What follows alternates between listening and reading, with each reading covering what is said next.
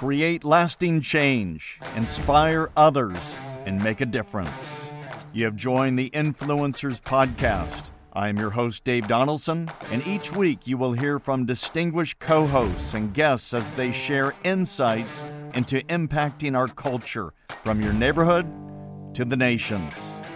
And today we have Doug Wead, who has probably inspired more people around the world than any other person alive. He is a New York Times best-selling author and former advisor to two American presidents. He served as special assistant to the president in the George H.W. Bush White House. His books are well known for going to the primary sources. Doug, when you told me about this book, Inside the Trump White House, I got to tell you, my immediate response was, finally, we have a resource that originates directly from the source. In this case, President Trump, his family, and administration. And I think, the people that are listening would have to say, regardless of your political bent or persuasion, it's tiresome to hear over and over again that the source is, quote, anonymous. Give me a break. These books belong on the fiction, shelf. And Doug, I want to applaud you for going the extra mile to pursue the source of the story for this amazing book that will be a blockbuster called Inside Trump's White House. Now, tell us, how did this book, Inside Trump's White House, come about? Well, I had met Ivanka Trump when Donald Trump became president. The BBC invited me in to interview me, and they wanted me to come into the studio in Washington, D.C. for their early morning London telecast. Oh, that's the middle of the night for us here in Washington, D.C. So I didn't want to do that, and they just said, we've got to have, come on, so they sent a car out, so I came in, and it ruined my sleep that night. And they said, okay, so Donald Trump's president, and he's appointed his daughter, Ivanka Trump, to work in the White House, and that's never happened before. And you're a presidential historian. How do you explain this? And I said, well, first of all, it has happened before. Ivanka Trump is the 19th son or daughter of an American president to be appointed by the president to his White House staff. It's happened all through history. The first president of the United States to have a son or a child was John Adams, and he appointed his son as minister to Prussia. So it's very, very common. They were shocked, and they said, well, why would a president want to choose one of their own children? I said, because the most important quality that the president will need, and he'll soon find this out, is loyalty. And a child can give you loyalty. Well, I thought I got up in the middle of the night, and nobody will see this, but at least I'll feel good correcting the record. But I was wrong. Ivanka Trump was watching, and she sent me an email and thanked me, and I eventually went in there, we visited, and I told Ivanka Trump, every president gets an official history. I want to write that history of the Trump White House. And she took my memo down to the president, and they said, okay. Hey, Dad, speaking of children, it's your son here, and I have a question for you. Of all the presidents in the United States, are there any like Trump? And if so, who is the most similar to him? Well, there aren't any quite like him, Scott, who are totally non-politicians. But the closest to him is, in my opinion, is Andrew Jackson. I started sharing that from the beginning.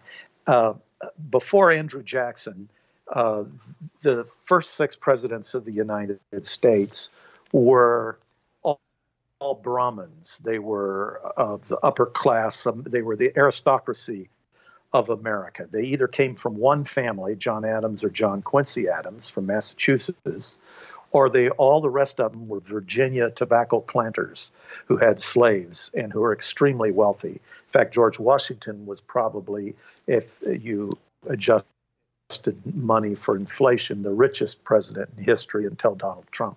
So the first 6 presidents, they all attended Episcopalian church. Now, Adams, I guess, was Congregationalist. They had some different views, but they all attended an Episcopal church. Here came Andrew Jackson. He was from the West. They were all from the East Coast.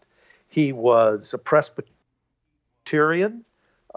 He was rough and profane. He had bullets in his body. He died with bullets in his body from duels, from battles. Some of them had the bullets came from misunderstandings and fights. He argued with his own senators. He argued with his own cabinet and fired so many of them that he started meeting with advisors in the White House secretly, and the room they met in was right near the kitchen. And the newspapers started calling it the kitchen cabinet. Ever since then, every president always had kind of a kitchen cabinet of unofficial advisors. That started with Andrew Jackson. And he was in many ways outrageous. They said he's not going to make it. And he was against the elitists who were wanting to set up a second bank, national bank, and he felt it was serving just the richest. So he upset the crony capitalism, drained the swamp of his day, and he's as close as we can find of someone who's similar to a Donald Trump. Now, there's rumors out there, and maybe you can help shed light on this, that the president Trump he never expected to win. He was actually shocked when he won the election. Is this true? You know, there is yes and no. No, in that he had to be emotionally prepared to win and to lose both. And the night of the election, there were very different scenarios unfolding. He knew a few days before the election, when Hillary Clinton canceled her fireworks display, he knew that it was possible he could win. The problem was his data, the data he was getting from Brad Parscale, showed that he would win and showed about what actually happened. Brad Parscale had models that, for example, illustrated that people, they called him the bashful Trump voter. They ran tests of thousands of names, and they would say, who do you support? And they'd have an operator on the line interview people, who would you support for president? And they would say who they're going to vote for, who they'd support. And then they do the same thing and set it up electronically, so there was no human voice. You could just punch buttons on the phone. And the difference was 17%. 17% of the people would refuse to identify as a Trump voter if the operator was a human voice, because they were afraid of being ridiculed or attacked for what they believed. And these were some of the models. There were other models Parscale had that showed many people would be voting for the first time in their life. They had never, ever voted, and they didn't show up in any of the network polls because they weren't on any lists. So he had that.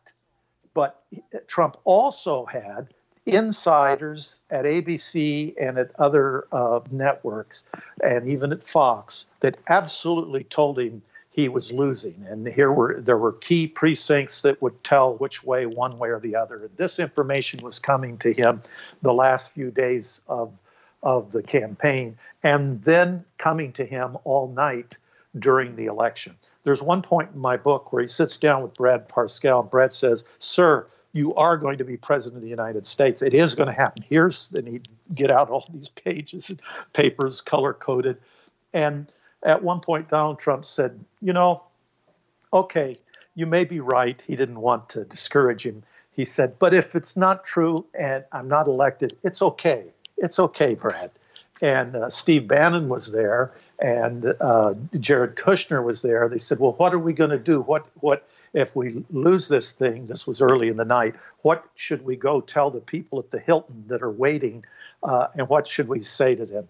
And Trump said, if we lose, I'm just going to go downstairs, go out on Fifth Avenue, hold a press conference. I'm going to say, hey, I tried my best. I'm a patriot. I love this country. And then tomorrow, I'm going to get on a plane and I'm going to go to Ireland and play golf. Don't worry about it. So this was Trump, what he was saying in the tower, in Trump Tower, that night. And then Brad's numbers started to come in, and the networks were just totally stunned. And it's an interesting 2 chapters of the book to follow how they felt and the emotions of that night.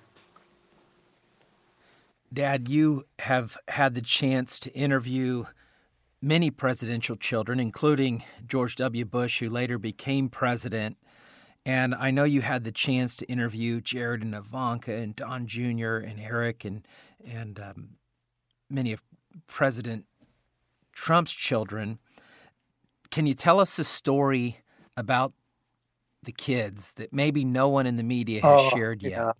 About one of the kids. I have so many, Scott. It's just the night they moved into the White House was just fascinating. They're exhausted. The swearing-in ceremony's over. They're in the state dining room. The grandkids, they can hear the grandkids squealing and laughing and giggling as they scatter through the state floor, playing a game of hide-and-go-seek with Uncle Barron. And Donald Trump's youngest son, Barron, is 10 years old when they first move into the White House. And the grandkids just love him. And they're all seated around a long table, the adults in the state dining room. And Laura announces to everyone that she's pregnant. And there's delightful cheers. It's such a peaceful moment. Barron comes running into the state dining room. What's going on? He's sweating. And they say, well, Laura's going to have a baby. He said, oh, okay. And then he races back out of the room to assume his duties as referee with the grandkids. And it seems like it's a peaceful night, and they're thinking that night it's over. The nightmare is over. Now the country's going to unite, and we'll get on with the business of trying to solve the country's problems. But little did they know what lay in store for them. There are just so many stories. I had the first interview with Tiffany, the only interview Tiffany Trump's given since her father was elected president. And she's just sharp as a tack. She's going to Georgetown Law School, and she is an absolute delight. She said that the night they went to Buckingham Palace, the whole family, for the state dinner with Queen Elizabeth, they didn't have a carriage with 6 white horses. They didn't have a motorcade to take them there. So they rented a bus van, the kind of bus that takes you to your Avis rental car at the airport. And so all the Trump kids in their tuxedos and their beautiful gowns piled into this van bus and said, take us to Buckingham Palace. And that's how they arrived.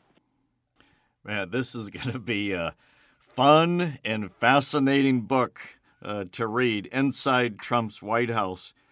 Doug, did you have a chance to ask President Trump about his faith? Yeah, we talked at length about his faith. It's very prominent and it's very private. He's got his own ideas. He was a devoted student of Norman Vincent Peale. He loved Norman Vincent Peale, and he went to his church as a boy. His dad loved Norman Vincent Peale. They'd go to that church. In fact, many people don't know that he met his second wife, Marla Maples, at church. They assume he was at a nightclub somewhere, but in fact, he doesn't drink, as you know. So, and Norman Vincent Peale preached this positive message that had appeal to the stockbrokers and to the people in New York City. And you know the Paula White story. I interviewed Paula White. I flew to Florida and conducted interviews, and the president wanted me to. The White House wanted me to interview her. They said, we're going to send you a list of the president's closest friends, and that was one of them. And I found it interesting. He's puzzled by crime. He says, I don't get this crime thing. He'd watched Jimmy Swaggart. He liked to watch Jimmy Swaggart early on in the 1980s. And his tearful confession, that stumped Trump. He said, I don't get it. What's the crying thing? So now you mentioned Paula White, and both of us agree she is a very impressive person and leader. And you write about the spiritual influence that she has on Trump and his family. How did they meet, and how did her trust and their trust of her grow to this level? Well, they met 19 years ago. They met, he was watching television. He's flipping through the channels, and for some time, he became a television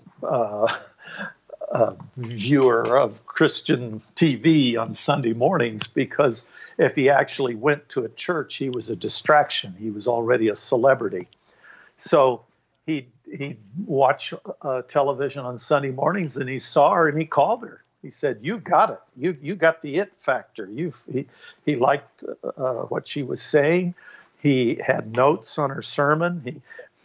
She said, she has people come up and say, I really enjoyed your sermon.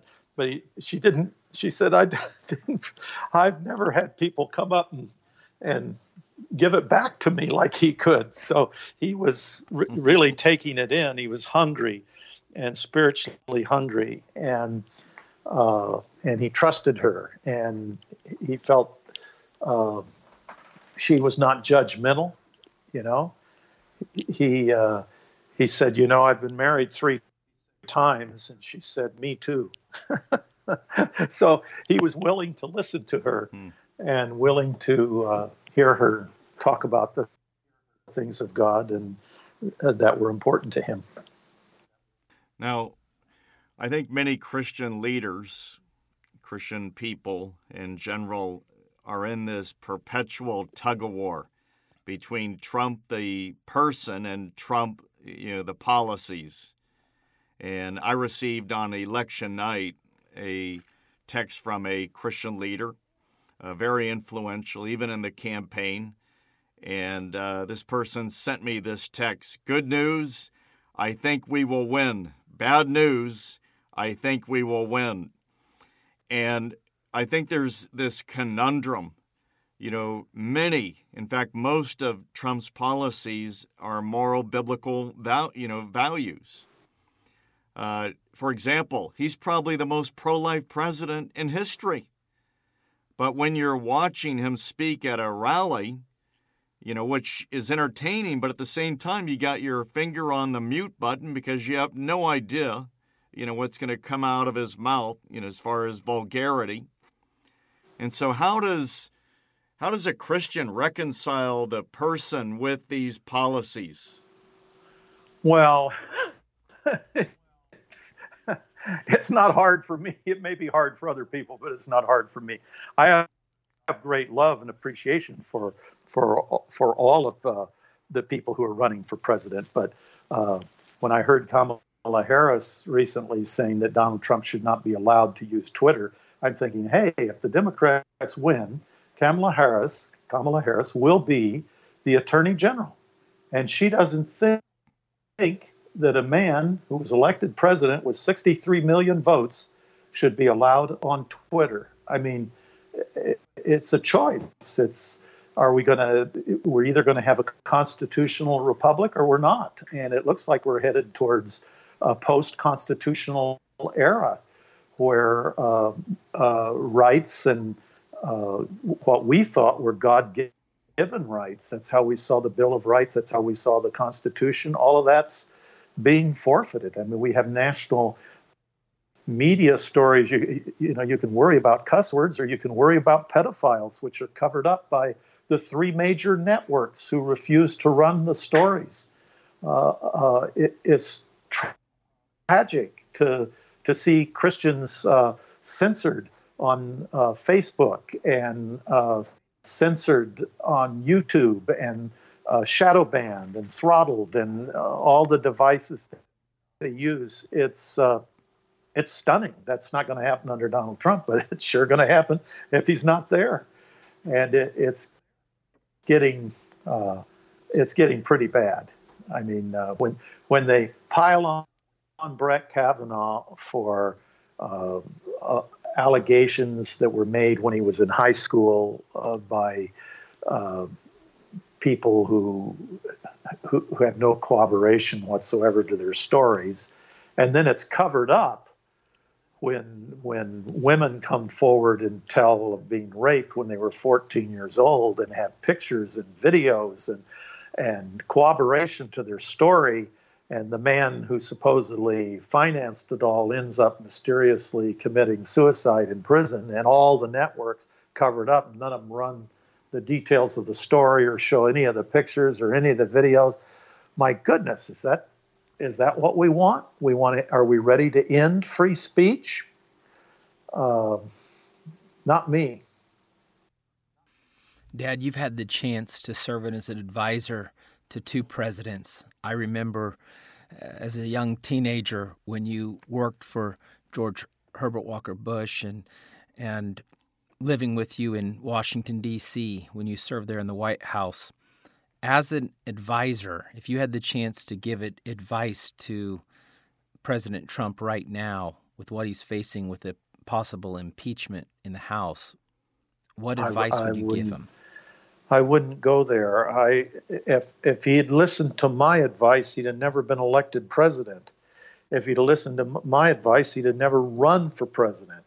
And then when I wrote this book and I learned how he dealt with ISIS and how he dealt with turning around the American economy, it was so counterintuitive how he got these hostages home. We had 16 years of a Republican and Democratic presidents. It's very logical, Scott, their rationale.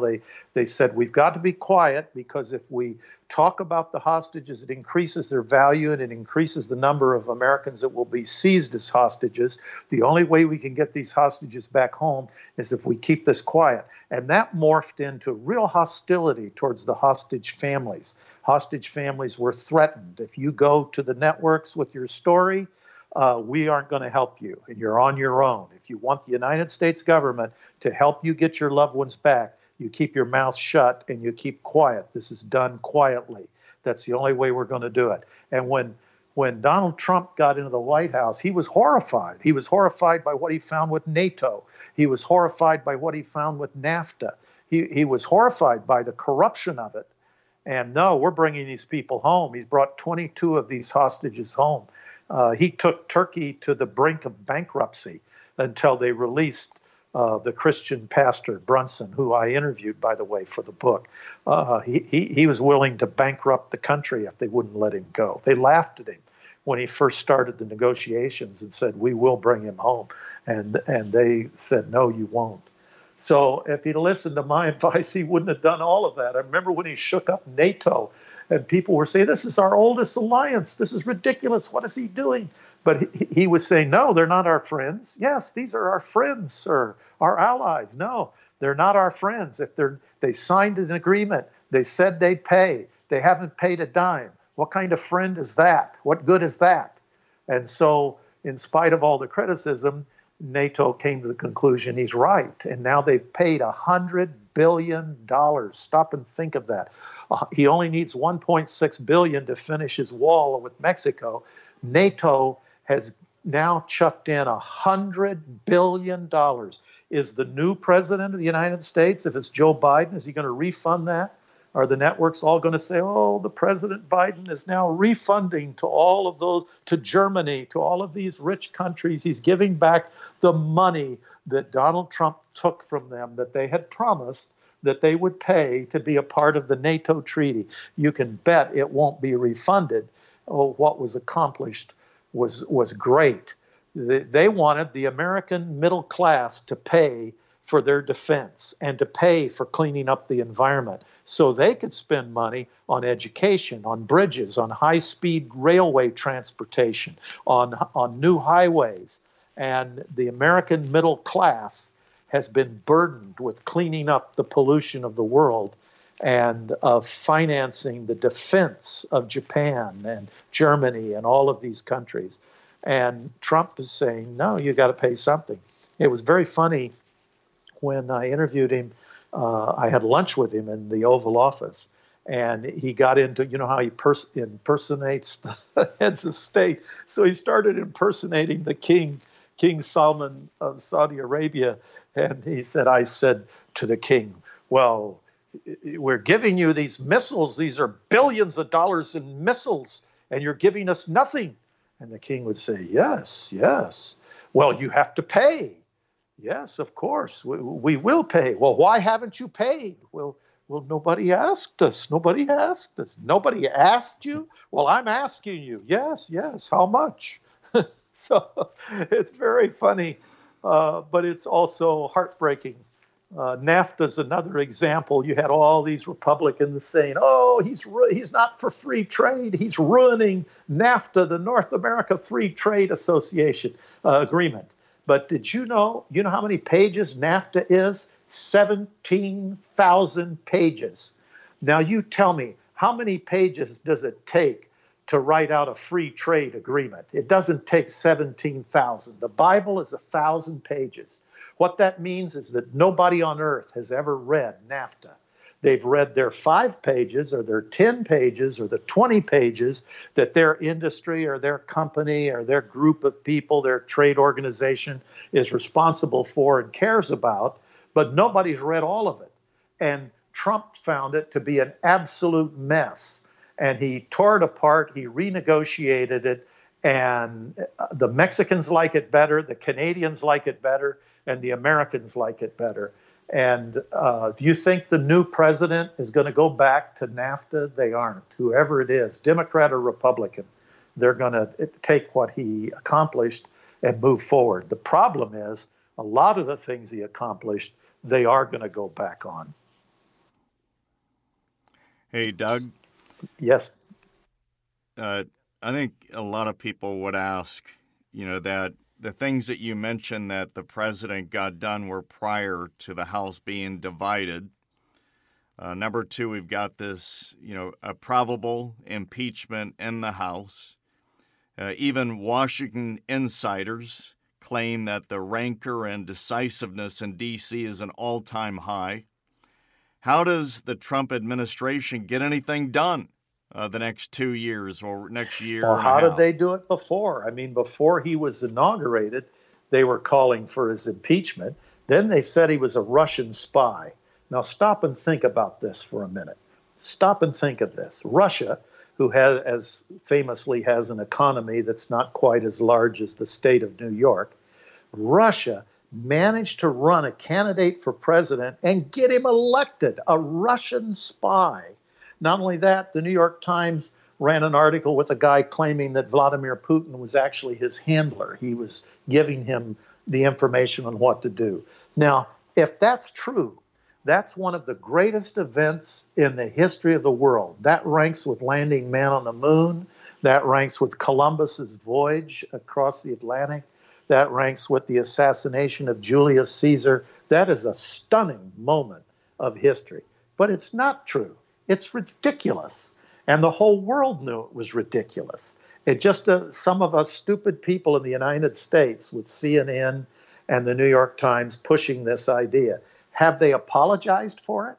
Have there been a moment of self-examination? Have they stopped and said, we got kind of carried away. We said that they'd be indictments, said that Dom Jr. would be indicted. We're sorry, we got a little carried away. No, they just go on to the next one. If they'd be a little more humble and maybe apologize for what they got wrong, I'd be more likely to listen to they finally got something. But I'm afraid what they've said and what they've done, these opponents of his, they've kind of inoculated him against believing any of their latest stuff. Dad, I think we know what all the political insiders want for 2020, but what are your predictions? Who do you think is going to win the next election? I don't know. I don't know. It's really fascinating to me. If it turned out a surprise landslide victory for Trump, I wouldn't be surprised. If he lost, given the fact that the whole national media has a vested interest in him losing. They're going to make money if he loses. They want him to lose. They want globalism. They depend on China and money from China. The academics depend on money from China. Think of this. The only people that really pay for the full tuition at Harvard are people from China, and they limit how many of them can come, and they totally stop any scholarships because China, is the key to academia and funds many of the motion pictures. All of the tech industries in bed with China.